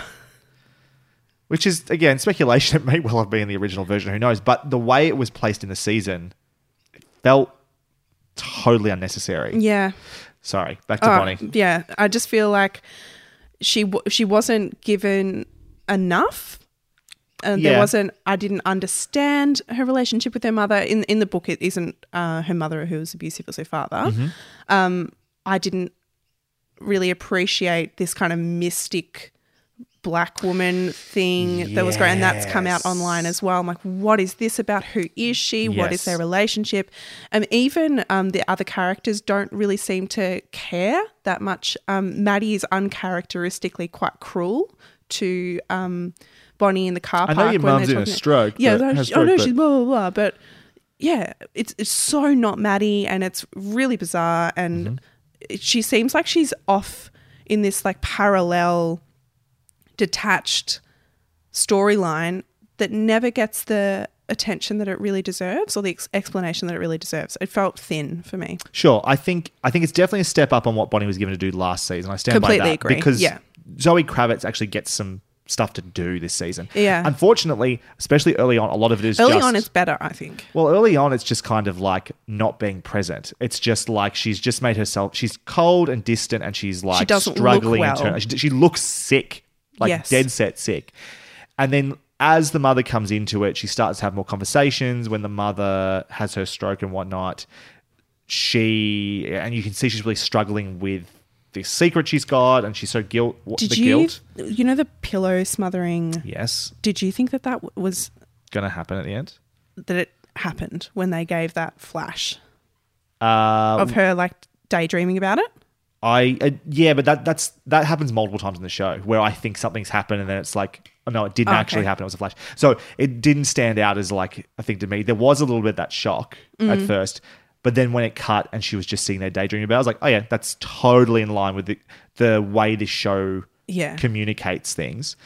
How'd you think about the twist where it looks like she's going to do it? Oh, that got me. Yeah.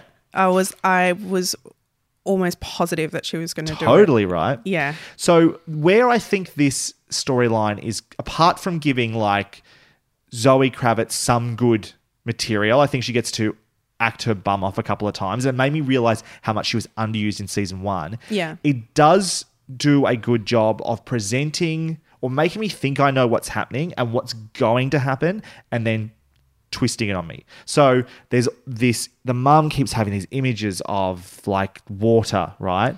And she like sees Bonnie drowning and stuff like this. My like speculation is that the drowning stuff was actually filmed later. You know, every time that she has the vision. Yeah, quite possibly. Because that felt very inserted. Yeah, you could be right. and it made it feel like, as you said, there's this mystical element to it, that she's having these sort of prophetic visions or something like that. Yeah, There's and a she's warning coming. doing all like putting the crystals and Sure. And so it really made me feel like where this was heading was Bonnie was going to get to a point where she was just so racked with guilt that she was going to commit suicide, having confessed what she'd done, basically. She has that little green book where she's writing down, like, I pushed him and stuff, right? And I hated that because I hated the idea of the prophetic visions. So I was very relieved when that was more thematic, in that she didn't actually see her literally drowning. She was envisioning her internal struggle, that she was just feeling suffocated by the pressure of this secret she was keeping. Yeah. Like, that's what it ultimately ended up being, I think. And then the choice for Bonnie, at the end to turn herself in felt earned as well, because she just sort of she'd been got grappling to with a it point where she from- couldn't go any further. I was really happy it wasn't I'm going to go throw myself off a fucking cliff into the ocean. Were you worried that it was what going it to really be? felt like they were going with it. Yeah, well, she seemed to be in a really dark place, so I can see how that could be plausible. And that kind of felt like what the visions were prophesizing. And if that happened, I would have absolutely hated it. So the turn that I was played, that I was reading into it incorrectly. See, I always knew that it was a metaphor. Sure. Oh, well, it always seemed like it could be a metaphor, but then you keep showing the crystals and things, and like she literally touches her, and like even Bonnie seemed to be starting to see things. It's in the way it's edited, but they're deliberately trying to make you think there's something they're leading you magical down it. happening here. Yeah. Fuck, I hated that. Me too. Yeah, did not enjoy at all. So I don't know. Did I think that the relationship between her and Bonnie and her mother was it felt like it could have been a lot more there, I guess. When you put a character in a coma and they cannot have a conversation anymore, you kind of feel like you've lost some of the dramatic potential there. A little bit. Do you have any other thoughts about the Bonnie stuff? Not really. I think I've said my piece about Bonnie. I would have liked more meaningful stuff to have been included. What do you think's missing? Like, if you could have added I was just something. thinking, if I could add anything, I think probably it would have benefited from a really vulnerable conversation with her father about what her childhood had been like. Because they had that one in like where he comes over when she's doing the singing for sleep apnea, and like he's saying like he thought he was protecting her. Yeah, it doesn't go far enough, and I Sure. wonder whether that conversation was actually longer, and whether it had been cut down. It felt short for me, but It is. We've got to be careful. I know we've already I'm speculating so much. We've indulged in this. It's not just you. I'm doing exactly the same thing. It's potent information to know that this was changed a lot. It did really change my opinion of certain things, and it made me see things in a different way. I didn't know that when I watched it the first time. Does it is what happens there, is it just sort of validates your suspicions? Yeah, it in does. a way, it makes you go, oh, well, it was shit because this thing didn't work as well, as I it wasn't wanted shit, to. but it didn't work as well as I wanted it to Yes. because of this. And now you just keep casting that critique Confirmation over bias, everything. yeah. It kind of is confirmation bias. And so I don't want to... Yeah, But what I will say is that I wanted more. Cool. I wanted more from that conversation. Totally. Whether it was there or not, I still wanted more. It wasn't enough what we got. Yeah. 100% agree with that. Renata is the other story, which we've touched on a little bit here. I just got to say, I just had so much fun. Laura Dern is fucking having a Watching ball. her lose her shit is one of my favourite pastimes. Just every moment. I just love, such a dumb thing to say. I love her face. I love every time she's sitting there and Mary Louise is expertly weaving her way through and seeing what Renata is trying to do. And you can see Renata sort of like skirmishing with her. Yeah, she's just trying to she's usually more in control. Yes. And you can feel her I love how losing Mary power Louise in that conversation. knows which buttons to push Yeah. and how to put anybody out of control. Really, Anybody. I still don't care about rich people problems. No. That's the bit that makes the critical fault with the Renata storyline is so you're not rich anymore? You know what it is? It's Julie Cooper, season 1 of the OC, when Is Jimmy it? Cooper. Sure, I People believe will you. know, Brod. Okay. People will know. Good. It's Julie Cooper feeling scorned and losing her throne. Yeah. In Orange County, which is exactly where she is. And then just to get to that point, I think it's an interesting conversation as well with Renata that she sort of built this life up around her, and then she's got like her guiding star is Annabella, right?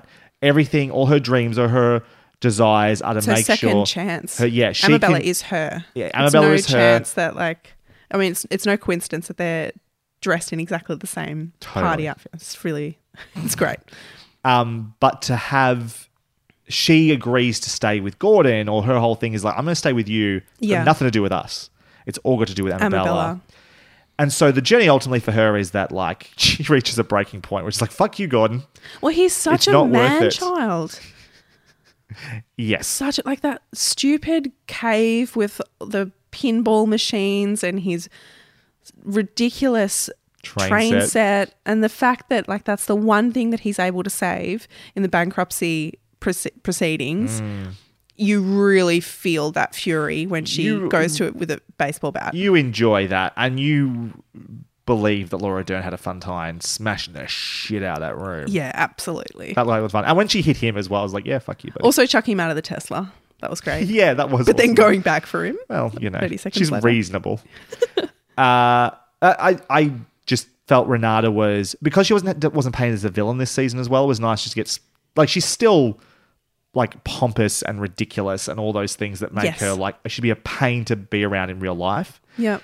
But she's exceedingly fun to watch in this show. And so as much as it's sort of like you think about those three or at least the Celeste storyline, also how good the Maddie and Ed storyline was, and at least the dramatic but the underlying drama, internal character, what they're doing with Bonnie, even if it's not as much as you'd like. The Renata stuff still feels slight, but it's also entertaining. And it had its place in the story. It did. And I appreciate that. And I also love the bit we find out that Gordon's been sleeping with the au pair. That's in the book. That's fucking hilarious. Stress management. Stress management.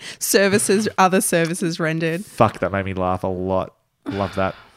And then finally we have Jane. I appreciate that this story is like, well, we've seen what happens to Celeste once she gets rid of her abuser. What happens to this woman who... Survivor of sexual assault who wants to have a fulfilling romantic and sexual life. And I mean, not even just that, just go back to the idea that she'd been looking for her abuser.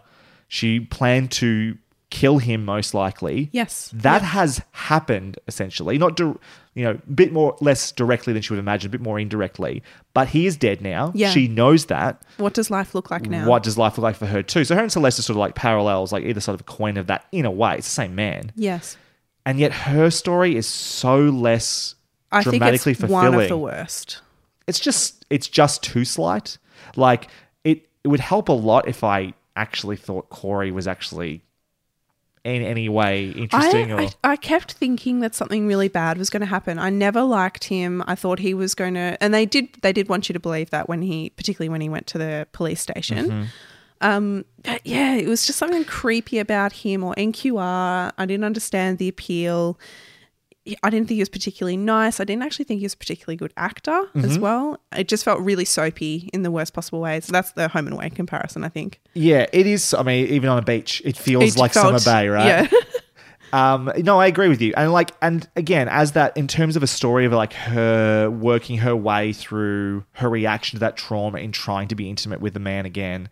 Yeah. I'm totally on board for that storyline. It just wasn't presented all that interestingly. Unfortunately for me, Jane 2 seasons in a row has sort of been like the storyline. Was like, I'm not sure that they knew what they wanted to say with that this season. Just whatever it was not nearly like, it's not without value. I think it's a valuable storyline. Agree. What's happened to her is definitely worth discussing, but it's not presented in a way that's all that fascinating or all that interesting. Ultimately, it's just sort of rendered in the most basic way possible, I think, as opposed to, let's look at Celeste's stuff, is so multidimensional and multi-layered as to be so interesting and fascinating and engaging. Jane's is super forgettable. Yeah, I think so too. Which sucks. And I still like Ziggy and her relationship with Ziggy and all the stuff about Ziggy finding out that he has a grandmother and that, he has these brothers and stuff. There's a lot of dramatic potential in that, and yet it never really felt like seemed echoes of season 1 though. True. Which again is kind of what this season is, right? It's the epilogue. It's like we just sort of allow the result, like whatever was left unspoken, it gets spoken this season. But I don't know, it just never felt like it had a big enough effect on Jane. Yeah. Yeah. I think I can completely agree with that and see what you're saying. And what you were saying about Corey, they suggest, they try to make it, he's going to be working for the cops or whatever and has been spying or whatever. But it was like a throwaway thing. In general, just the investigation is a non-event in this show. I found that detective, I think I made the Javert comparison before. It's just like comical. Apt. It is comical. It's like, silly. why are you so doggedly pursuing this? Do you have other cases you could be working on? Is there anything else you could be doing with your time than being... Who is that person as well? She's just Phantom in the background. Yeah, Phantom. Who's following them around. And like, again, I understand if you're trying to suggest this idea of like paranoia even, or like when Bonnie sees her at the hospital and it's like, are you fucking kidding me? Like, why are you here? Like, why are you here sort of thing. I like that reaction in that moment. But again, it just always... I didn't really feel the presence of that investigation to be as important as it probably should have been. It just felt half-baked. Yeah, I think so too. Did you end up ever talking about Mary Louise screaming at the dinner table in depth, or did you kind of just... No, the only time I ever brought it up was in the spoiler-free review, just in terms of how the kids reacted. Yeah. Because it was an incredible scream, and they felt... It was a very authentic reaction. Such an amazing moment, and I think that it represented... There seems to be a bit of a theme that I was interested in when I was watching this about the kids, those two boys, and what is appropriate to share with them, what's inappropriate to share with them. Mm-hmm. And I think that line was crossed a few times by both Celeste and by Mary Louise. So I think that was inappropriate for Mary Louise to... It starts off okay. I think she's talking about, it's okay to be angry. Your father was an amazing man, but it just goes a bridge too far with that vindictive anger. You should be angry, and this is how you should be feeling, and I'm going to showcase this, and just absolutely goes for it. And it's really confronting for the kids. I think that they need stability in that moment, and yes, they need to be affirmed in their need to grieve and that sort of thing. And the other time that I thought that a line was crossed was when Celeste was preparing the kids for the custody case, and she's talking about what they might need to say or what it was all about. And it's a fine line because I think that the kids needed to be included in that conversation to some extent. But they were even talking about, should we say that we don't want to live with grandma? And so I say, no, you don't need to say that you don't like her, but you just need to tell the truth, and the truth is that you want to be here. And I just feel like she was oversharing a bit with those boys and putting them in a tricky position. Totally.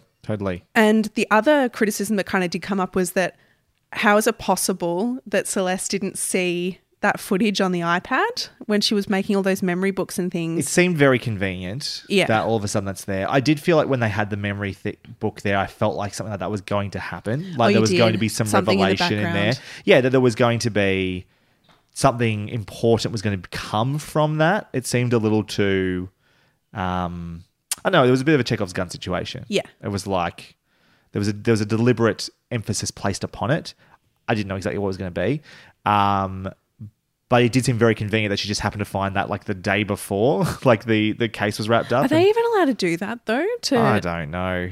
In that courtroom, apparently they can. I'm not even sure that is how custody battle hearings are held.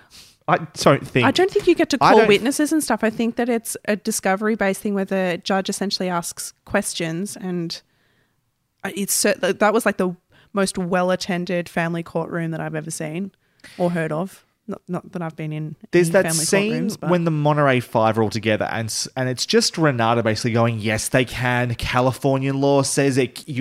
We can. They can do that. They're gonna just fucking grill us. We're fucked." It's like you're almost convincing me that this is true. This doesn't seem. It seemed like real. They could do anything. Though. Yeah.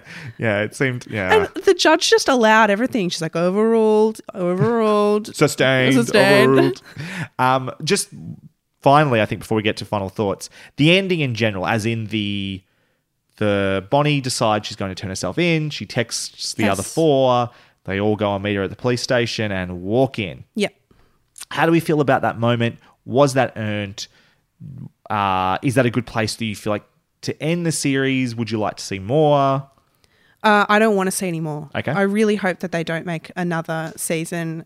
This barely soothed my sense of that it shouldn't have gone beyond season 1. Sure. It makes sense to bring all of the women back together in that moment. That's what they did at the end of season 1. Much more powerfully so, though, I believe, and that was much more earned to have that coming together, pushing Perry downstairs. But I liked the solidarity of standing beside Bonnie. It's a shame that we didn't really feel that solidarity throughout the season. Yes, yeah. So I think that they attempted to create moments of solidarity with those women in those pockets that we've talked about, where they're coming together and discussing like the pressure of this secret. But I do like the kind of calm, tying up loose ends, symbolism of them coming together at the end of the season. I think it's important to do that. The moment in its immediate execution I like. Yeah. How we got there is the bit I'm a little bit frustrated by. Yeah, in me the too. sense that you were saying they didn't have enough moments of solidarity. I kind of wish there was just more like them maybe some solidarity early, but then starting to see them fracture, that the idea they all showed up to join her is a big deal. They were all there at the court case with Celeste. They were sitting with each other. It's not like there was friction between the women really that much to suggest that maybe they weren't going to support Bonnie, or that one of them would try and stop her, or anything like that. And in general, it wouldn't be that they wouldn't support her, but that they wouldn't go with her. The decision itself just ended up feeling a little too easy, right? That Bonnie was going, and so they'd all go as well. You do feel like at that stage there would have, again, it just felt like there was not enough conversations about this. And also just what they kept saying was, if we get caught, we're fucked. We're fucked, right? But they never really said, what would that look like? Are we talking jail time? Are we talking... We know that Celeste Could we lose our kids? Well, Celeste would have, in the context of the custody battle that was going on. But beyond that, like, how does this affect the other women? Renata is currently bankrupt. Like, I just wanted to better understand what the reality of this decision they're making is going to be. How does this affect Maddie and Ed? Do you know what I mean? Mm-hmm. Like, what is she giving up here? Is she giving up her marriage to some degree that she's just started again? Or, like, I just didn't feel like I understood the stakes well enough. They kept saying we're fucked. And so they've just fucked themselves, is how that moment is the realistic interpretation of what is happening at the end of that. Yeah. On the information we're given. That moment alone is powerful. I like its execution as a moment. In the broader story that we've been... As a symbolic moment. In the broader sense of what we understand to be the situation, they've just fucked themselves. Well, what does that I think that's really symptomatic of just the way that the plot lines have been handled this season, where symbolism seems to matter more than plausible, character-driven stories. Sure. Of like, realistically, where does this leave these people who you've given to us? And I honestly didn't put much thought into it beyond that. And I think that's telling. Any last words? Final thoughts. That's why you always leave a note. Do you have any final thoughts, Hannah? Not really. No. You mentioned an interview Nicole Kidman Oh, did. yeah. Before I watched the show, I watched an interview with Nicole Kidman about her performance in the show. And in the performance, she mentioned that Alexander Skarsgård returns, and then very quickly was like, whoops, what have I said? Oh, never mind. And I was like, oh, bloody hell. Like, Jesus, Nicole. Like, is he not dead? Like, what the hell? Now I'm expecting to see him. And I kind of kept it to myself. Or a ghost. Kind of was ghostly in a metaphorical sense. Yeah, go on. Yeah. John, my partner, is like crazy about spoilers. Like, don't even mention a single thing that you know about a show that could possibly impact. And then I just had to like keep that in, obviously. And thankfully it was just, all she meant by that was that he was part of like all of those flashbacks that they had to film. Yeah, exactly. It's all, I mean, he had to film a lot of new material realistically. He did. But it was his memory box Perry stuff. was not still alive. There was no clone twin brother. Yeah, so I was really here. relieved about that. Fair enough. What did you think of the updated opening titles? There's subtle changes. Subtle changes. Yeah. I love that song. So they can't really go wrong. Well, that song is different though. It's quite a bit different to the version that is in season 1. Is it? It's a lot more stripped down. The bass. Is there less orchestration in there? Like there's I think there's some sort of strings in there. I'm not as you're much more musically inclined than I am. I should have told me beforehand. I could have done I'll a side show by it to side you afterwards. musical comparison. There's definitely some strings are taken out of it. There's clapping in the new version as opposed to like a full on like drum kit sort of scenario. And there's like a electric guitar and maybe some bass guitar in the original. I didn't notice and this. It's not in there. Again, only maybe because I've just watched these within a couple of weeks of each other. I was like, straight away, I was like, this feels a little bit different. I went back and compared them, and they are. So it's the more second was thinner. It's more stripped down. It's sort of closer to acoustic, not completely, but a little bit more stripped down and bare bones than the first one is. I'll show it to you after the podcast. Yes, But listeners should listen to that. It's definitely different. What happened to Tom's Cafe? Gone. What happened to Tom? What happened to Tom? Booze Blues. Why didn't I look that up? I did that last time. The Booze Reviews? I don't know. Booze Reviews. Deep cut catering show reference. I like it. She ends up with Tom though. Totally off. Off topic, hot topic here. Yeah. I was watching Kath and Kim the other day. Kate McCartney was in an episode. What? Just a minor role. But I was like, What that's Kate season? McCartney. Season 3, episode 2. Oh, can you Kate please McCartney do was in Kath and Kim? Because that show really holds up. You know what? I actually could because I've just rewatched season 1 and 2, and that is a great show. It really is great. Terrific. It's a shame it's not as good in season 3 and 4, but it's definitely still good in season 1 and 2. Way off track. Yes. What happened to Tom? Tom, I would have liked. I think Tom could have fulfilled the Corey role. I agree, and that's part of what really frustrated me. I was excited because Tom is in the book. That's who she kind of ends up with, quote unquote. And there's hints of that at the end of season 1. And I think that would have been a much better character for Jane to realistically want to work through those struggles that she had. It helps the audience as well because we give enough of a shit about Tom. I don't give a shit about Corey. Yeah, you don't need to. I'm so irrationally angry about this kid, but like he seemed really young and like whiny and... What do they work at the aquarium together? Like, please. No, Tom was a good pairing, and I just didn't want even. They didn't even mention him. No, and like then all of a sudden they go into this like tiki bar instead of like, what's going on? Explain yourself, Joe. Where's the cafe? Where's the cafe gone? There's the ending of episode 2. So this is after Ed finds out about the affair. Yeah. The end credits music is Ed singing that song from the trivia night from the first season. I thought that was a really cool, kind of brutal. The best music choice in the season, I think. That was the best music choice. Yeah, I kind of agree with that.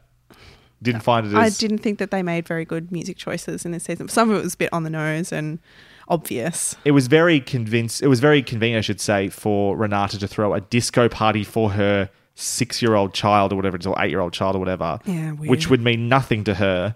But at least it keeps the theme and the era of the music in the same. And they had to have another dress-up party. Well, and I'm glad they did. Zoe Kravitz looked amazing at that party. Amazing. So, yes, a part I laughed out loud at was when the teacher they were reading Charlotte's Web. And they were what discussing a tangled the web we weave when we something to deceive. Something like that. Yeah. Oh, it's a well-known... And I thought, like, it's such a... that saying really has occurred to me with this show before. But I can't believe that they actually, like, put that saying in the show. Little that was on like, the nose. Yeah, cringe. On the nose. But I loved where they're, like, talking about, like, why Charlotte saved Wilbur. And he's like, you know what I think, though? I think she realised that it was not sustainable for the humans to eat. Yeah. And then turned Charlotte's Web into, like, some... environmental sustainability. Like, and how many commentary. showers is that? Over 50. That I need to know what your thoughts as a teacher of young children. How did you feel about this? And sustainability curriculum coordinator at my school. Really?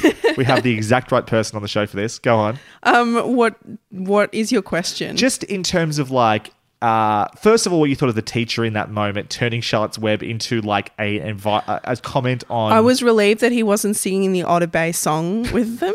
But it was like... Mind you, I did like when they got the principal. Parents? PJ Burns still great as the principal. I love how much he just is like done with these women. He's just like, fucking Madeline, what? Come on, you go. What have you Renata, got to say? whatever, you Medusa or whatever he calls it. It was great. Sorry, go on. Oh, the Medusa of Monterey. Medusa of Monterey.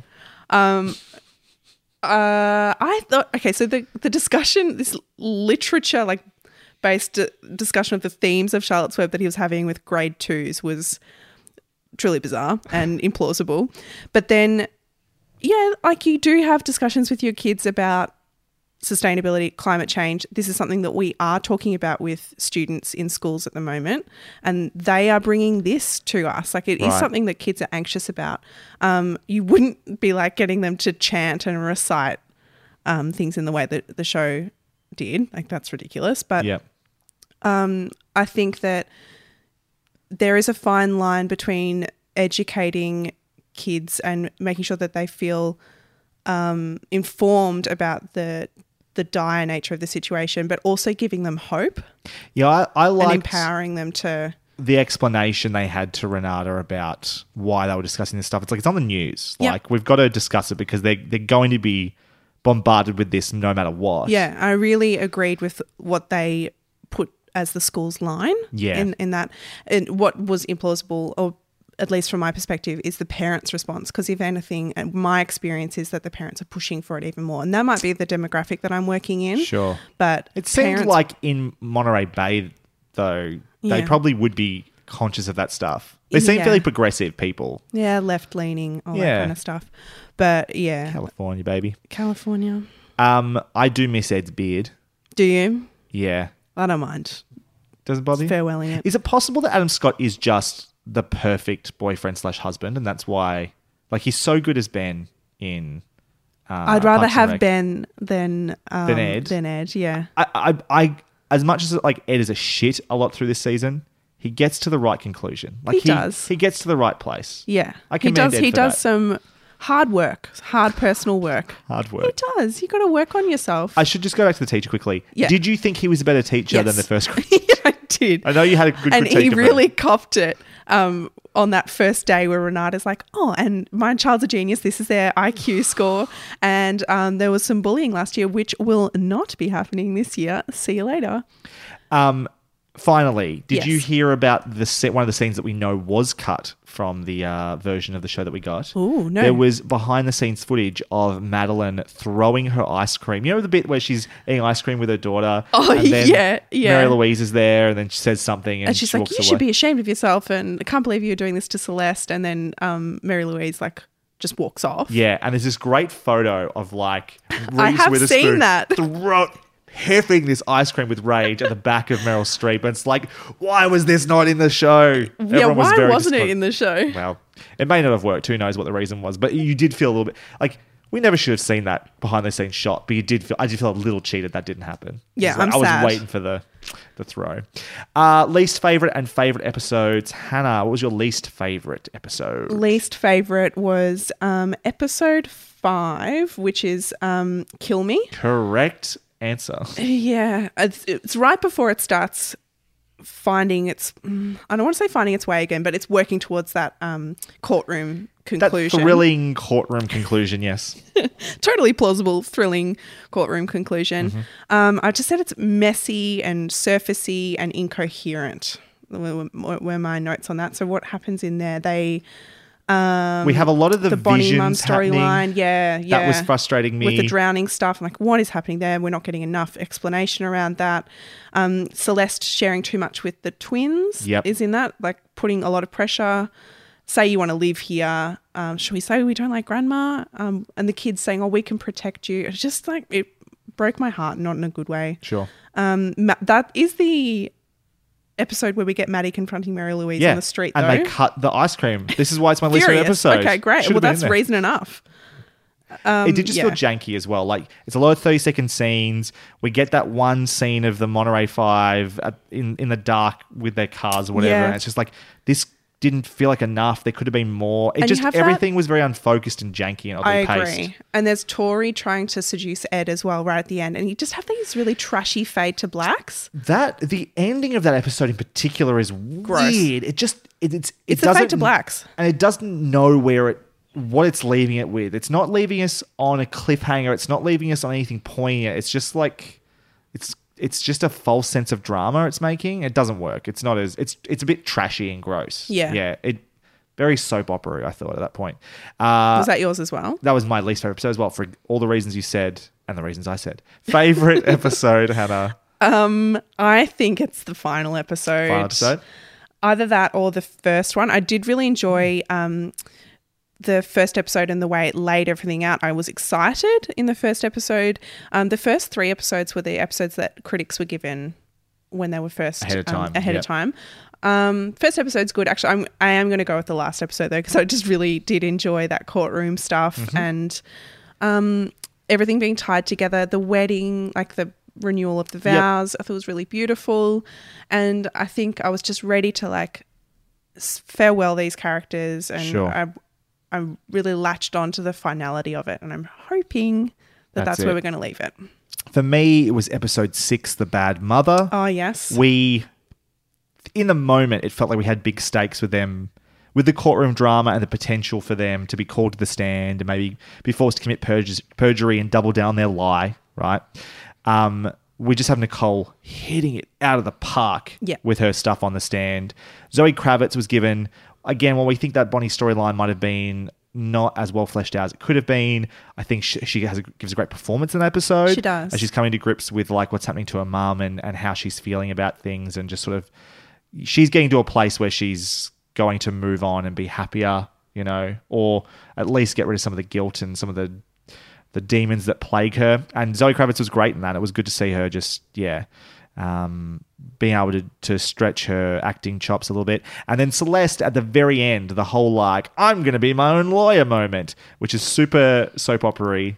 I just said that was my criticism of episode 5. But in this instance, I was like, yes, I cannot wait. Yeah. And just, it was the first time I ended the episode going, I cannot wait to see next episode. It was thrilling. Yeah. I remember when we had a week in between episode 5 and 6 and 7. Yeah. I was like, oh my God, it's too much. Do you have any predictions, hopes, or concerns? It sounds like you just don't think I'm want pretty there to be a season transparent. 3. I just do not want there to be a season 3, and I'm afraid that the temptation is quite strong for them to continue. If it did happen, if it had to happen, is there any angle you would like to see it take? I don't know where they can go from here. The only thing I could see, because apparently courtroom drama is what this show can do, is maybe make it that they confess and then it's the state versus, like, take them to court sort of thing. Right, yeah. I could sort of see a fun courtroom drama where, like, they've all confessed, but I don't even know how that would happen. Once they're all confessing, theoretically, it's about proving that they did it through self-defense. Yes. And so maybe there's some like trying to pin it on somebody, and so they're trying to get them to turn on each other. Like they've sort of been talking about this. You get more Meryl in that as well, wouldn't you? Definitely more Meryl. She's going to come back to, she's going to be after Bonnie at that stage, you know. I could see something like that happening. I'm with you though. I think the story has reached its logical conclusion. I think all these characters have had enough story, enough of an arc that we can just go, cool. Yeah, you could maybe dig and find some story potential in there. I don't think it's worth doing it again. Don't risk it. Leave it. I think this HBO will find another one of these. This seems to be something right? over the last 10 years. This is a genre that they are trying to own as part of like their quality television thing for women. And you look at Sharp Objects, you look at this, there's a few others. This is now part of what they do. They want to be incorporating, and this is, you can say this in a cynical way as well as what they're doing is genuinely great for feminism, but they are tapping into that zeitgeist of well-educated white women wanting to have their trauma stories explored and that sort of thing, and that is what they're doing with these. We don't know if there'll be a season 3.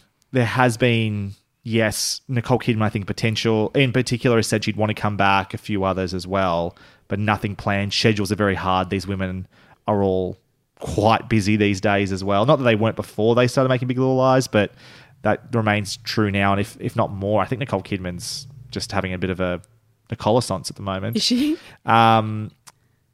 If there was a season 3, would you come back? Like, would you definitely watch it? Yeah, no doubt. It's I hard would not watch to it. with the star power. Like, yeah, you're not going to miss those actors Absolutely. working alongside each other. Absolutely.